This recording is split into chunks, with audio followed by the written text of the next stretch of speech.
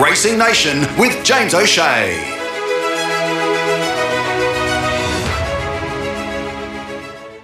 Thanks for joining us on Racing Nation. Let's have a look at racing in Sydney this weekend. Rose Hill is the venue.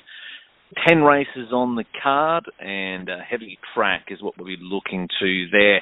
Our Sydney previews on the program brought to you each week by the Southern Hotel. Plenty happening at the Southern Hotel actually for the next couple of Sundays.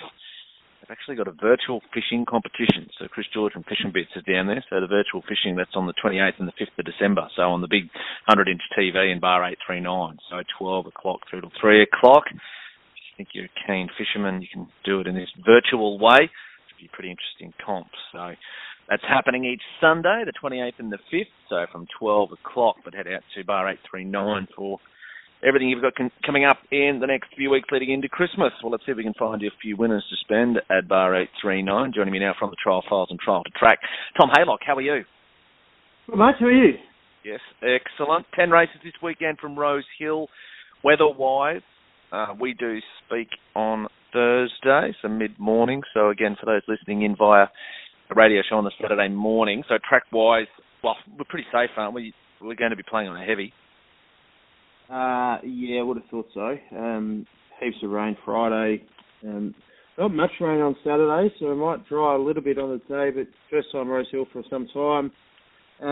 Rails in the True, hopefully, they had a midweek meeting there recently, I forget. Hopefully the track's holding up okay. It will be wet, and we're definitely looking for wet trackers, mate.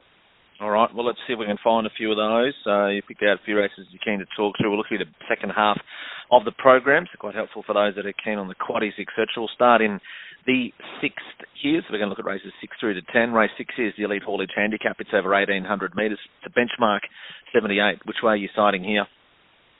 Yeah, a genuine heavy track, as is the nature of the day, is going to be a concern for a few of these horses. If it's a heavy 10, I'll be a little bit concerned with the likes of Welsh Legend, but that said, I'm with her. What she did first up was fantastic. It was an incredibly slowly run race. I think they were something like 14 lengths slower to the 600 than benchmark there. And that was over 1,400 metres. She's a better horse over this distance. She's had a mid-prep Chris Waller trial. I love that. Chris Waller does that beautifully. So it's 1,400 metres, a 1,200 metre trial, and then steps straight up to 1,800 metres. James McDonald on barrier 2, gets favours, doesn't mind the wet. I think she's an each-way play here. Welsh Legend, I think she's a really nice horse. I'm just genuinely worried about a genuine heavy track. She was seen on a heavy 8 over 2,000 metres beaten out of sight when she was $6 a couple of starts ago. So that's a little bit of concern. The danger might be New King, who ties in through So United. But Welsh Legend for me, as long as we're not on like a 9 or a 10, who knows what the track will be doing by then. But we'll see how we go. Race 6, number 4, Welsh Legend. Let's go to the 7th here, the Shandong Starlight Stakes. This one's over 1,100 metres at listed level. Yeah, I don't like backing horses first up on a wet track, but this is a really interesting setup for number 3 here, Edison, Bjorn Baker. $13 here. It's trialled really well. Interestingly, Jones had 2 1,200 metre trials, and it's first up over 1,100. So you'd think fitness would be no issue. Was urged along, beat Expat in a trial at Warwick Farm. They had a huge gap on third. Par takes the ride, I don't mind, can roll forward from barrier 12. Doesn't mind a wet. Edison will do me at $13. Southern Lad was good first up. Written Beauty was a bit disappointing. I think she's a horse that probably overhyped a little bit and always short in the market, given connections now with Chris Waller, obviously. But, Edison might be each way play there. It's a wide open race.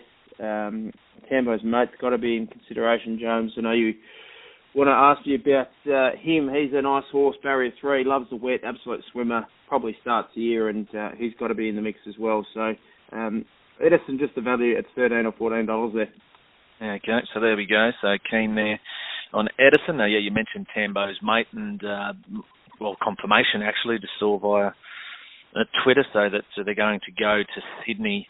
Just nervous with the Gold Coast maybe not going ahead, and also the 1,400 metres slightly more of a query than the 11. So that's why Tony's heading that way. So Tambo's mate will line up there in the Starlight Stakes. So if you're looking through Brisbane, the Gold Coast, and considering being on him, he won't be there. So Tambo's mate there in the 7th, but you're keen there, Edison, at a good price is one that we can have a bit on each way. What about the 8th here. It is the feature of the day, Group 3. It is the Petaluma Festival Stakes.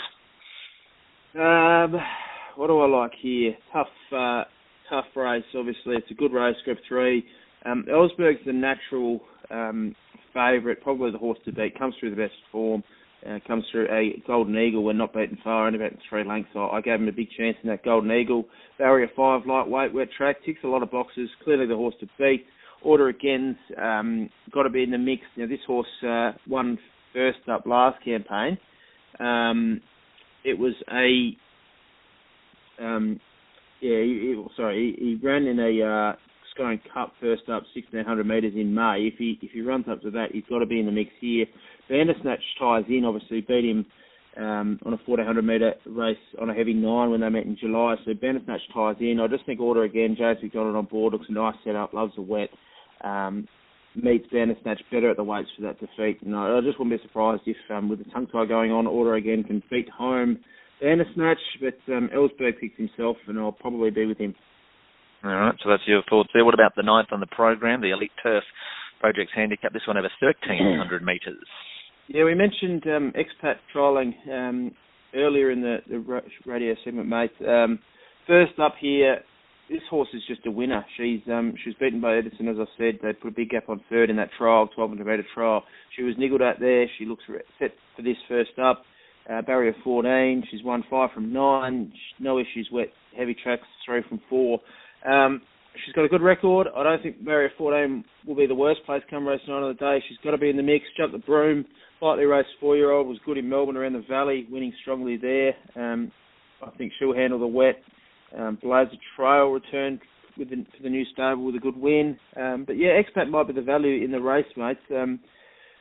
It can't do more than win, and $7 might be an attractive price. Brookspire definitely in the mix as well. So maybe Expat on top in race 9 in a pretty open race. Lucky last is the Elite Quarry Products Handicap. This one over 1,500 metres. What do we need to include in the last leg of our quaddy, or we're trying to get out for the day? Yeah, I've got Blessed on top here. I was with Blessed last start. That was the same race as the horse I mentioned earlier in the show. Who was it? Welsh Legend came through. Really slowly run race. Blessed did all but beat home Zushak there, who led and controlled and sprinted off that really slow tempo. Blessed couldn't have done any more than he did. He's flying this horse. He gets his opportunity to turn the tables. Just worried about a genuine, absolute bog track for him. That's my query. But, yeah, I think he's flying this horse. He ran the fastest 600 metres of that 1,400 metre race. He ran the second fastest final 400 of the day.